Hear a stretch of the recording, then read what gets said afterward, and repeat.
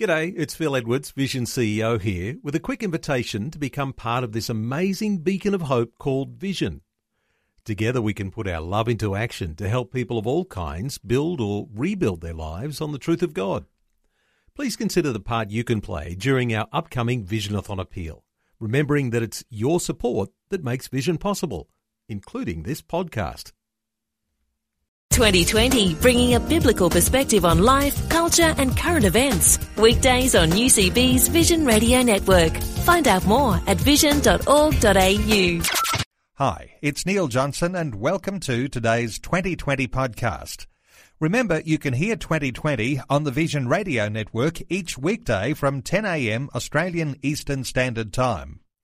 Today's podcast is all about the national curriculum. The new national school curriculum's getting closer, and it's already been introduced in parts by different state or territory education bodies. The national curriculum's aim is to standardise education in all states and territories across the country and set out what's expected for students to learn and the consistencies to indicate how successful this learning's been. This final curriculum is a progressive development and could be signed off as early as October, but there's still some concerns, especially in the area of religion and ethics. Dr. John Collier is the chairman of the Association of Independent Schools in New South Wales and the ACT. I welcomed him to 2020. Thanks, Neil. John, the curriculum is still in development, and I know that as the chairman of the Association of the Head of Independent Schools in New South Wales and ACT, you've been following things along very closely. Yes, I have. It's quite a shift. It's the first time we've had an Australian curriculum that applies across the whole nation, rather than being divided into separate curricula for each of the 6 states and the 2 territories. Of course, New South Wales is a little bit of a different case, isn't it, to some of the other states and territories around the country when it comes to the discussion about religion and ethics? Yes, the situation is different here because unlike some other states, in government schools we've had for over a century what's called scripture or special religious education, where churches, clergy and the representatives have the right enshrined in law to come into schools for up to an hour a week and give instruction in their denominational understanding of Christian faith. So there are certainly some contextual differences that apply to New South Wales. Now, with the development of the national curriculum, how does that affect the way that you're likely to be able to or will need to respond to changes that might be introduced? Well, the national curriculum provides the possibility of a religious studies course.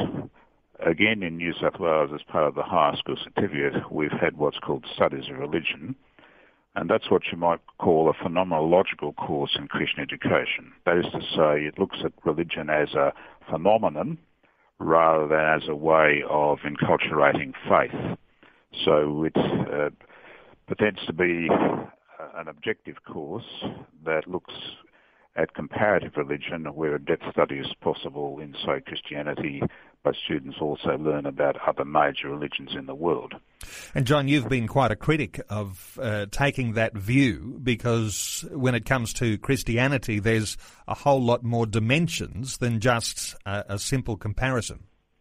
Yes, I wouldn't like to see that kind of national syllabus replace the faith enculturation opportunities that we have in schools. And they exist obviously through Christian schools, where Christian studies of some kind are normal in Christian schools, but they also exist in special religious education or scripture in government schools. And my view is that those are different kinds of curriculum opportunities with different aims, and they should still sit side by side with a general religious education course. What's the current situation now in New South Wales, given that it is a different scenario to what's happening in other states, with the ethics classes that have been introduced, when it comes to religion and the national curriculum that's coming? How is all that likely to converge in the coming times? Well, that's a very interesting question, which is difficult to answer because we'll have to see what developments proceed from here.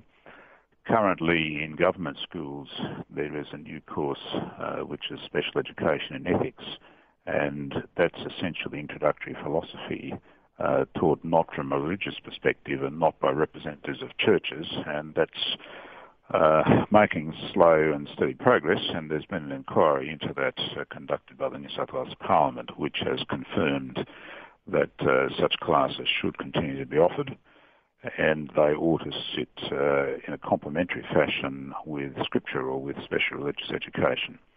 On top of that comes the possibility of other courses through the Australian curriculum, so there certainly are a number of players in the field, and we'll have to see how all that shakes down. But you're right, it's early days in New South Wales. We've delayed the implementation of the national curriculum, the Australian curriculum, because of something of a standoff between the State Education Minister and the Commonwealth over the failure of the Commonwealth to fund staff development. So New South Wales has not yet introduced any form of the Australian curriculum, even though in the ACT it's been introduced this year. Now, those delays, is that an advantage when it comes to issues to do with religion and ethics, or is it opening up, a can of worms for all sorts of other things to come in? It's an advantage in that time allows the possibility of shakedown of curriculum in other jurisdictions in Australia and learning from their experience. Time gives the opportunity to get it right. So I think most of us in this state, whatever sector we're in, are quite pleased to see the delay. Well, Dr. John Collier is our guest. He's the chairman of the Association of the Head of Independent Schools in New South Wales and the ACT. John, stay with us. I'd like to talk to you some more with some questions really about what you would like to see implemented in the national curriculum when it comes to religion and ethics, not only in New South Wales but beyond your territory throughout Australia. Thank you. We're discussing religion and ethics and its relationship to the national curriculum with Dr. John Collier, the chairman of the Association of Independent Schools in New South Wales and the ACT. John, when it comes to submissions to the national curriculum and how that's being all put together before it gets signed off, is there time for religious bodies or for, as yourself, of course, with independent schools, is there still time to make submissions and fine-tune what is likely to come out in the wash at the end? Yes, there is. The first iteration of the Australian curriculum has been kindergarten to year 10, and the senior courses, year 11 and 12, are really still in development stage. So that's where most of the top-end religious education will come. And so it's certainly very relevant for submissions to be made even at this stage. One of the concerns, I guess, that some parents might have, parents who might have their children in Christian schools, independent schools, is that somehow or other with the introduction of a national curriculum, that may well impact the way that religion is taught in independent schools. Is there a risk that there could be new regulations for what's taught when it comes to religion in independent schools? There's no sign that that fear will come to realisation in the way that people are concerned about. The Australian curriculum through the states will probably be mandated for a certain amount of teaching time, and the content will certainly be mandated, but there will still be time left for schools to do other things within their operational time with students. So there will certainly be the opportunity for students to learn Christian education in a faith enculturating sense within Christian schools. But is there a risk that in Christian schools the possibility of Christian school teachers needing to teach, even if it is, as you mentioned, an overview of other world religions, is that a likely scenario? It's more likely that such a course will be an option. We have to wait and see the full shape of the national curriculum. I can't see that it's likely to be a hazardous issue for schools, and in fact I think there's a lot to be said for teaching comparative religions such that we have some understanding of the major faiths of the world. But I'd be very reluctant to see that as the only form of religious education undertaken in schools, and especially in Christian schools. And that's why it's very important that we preserve time within our schools for full-blown teaching of Christian faith in terms of the doctrines of faith, the ethics of faith, and particularly the hope within Christian schools that students will embrace faith themselves. So it's important we protect some of the time for that purpose. So it's not really that we should hold fears for what will be taught in Christian schools. In fact, in most Christian teaching, there's a real openness within Christianity to talk comparatively about other world religions because Christianity stands so strongly on its own. But when it comes to state schools, and it comes to the broader community, I guess when it comes to introduction of a whole plethora of comparative religious studies, that relegates Christianity to one of a big bunch, doesn't it? Well, that's what's happening in government schools at the moment, where the teaching of ethics is a new area and the teachers of the subject are new players in the field. And there's always been some concern that there will be attrition from those who attend what we call scripture classes in New South Wales, that's special religious education, into the secular ethics classes. And that may well happen. Ethics has made a small beginning. It's all up for review again in 2014 and 2015, and parents will actually need to opt into the SRE, the Special Religious Education courses, whereas so far there's been a sort of default position that anybody there, unless they opt out, will end up under that kind of tuition. So there's certainly the prospect that there'll be less students coming under gospel teaching in government schools.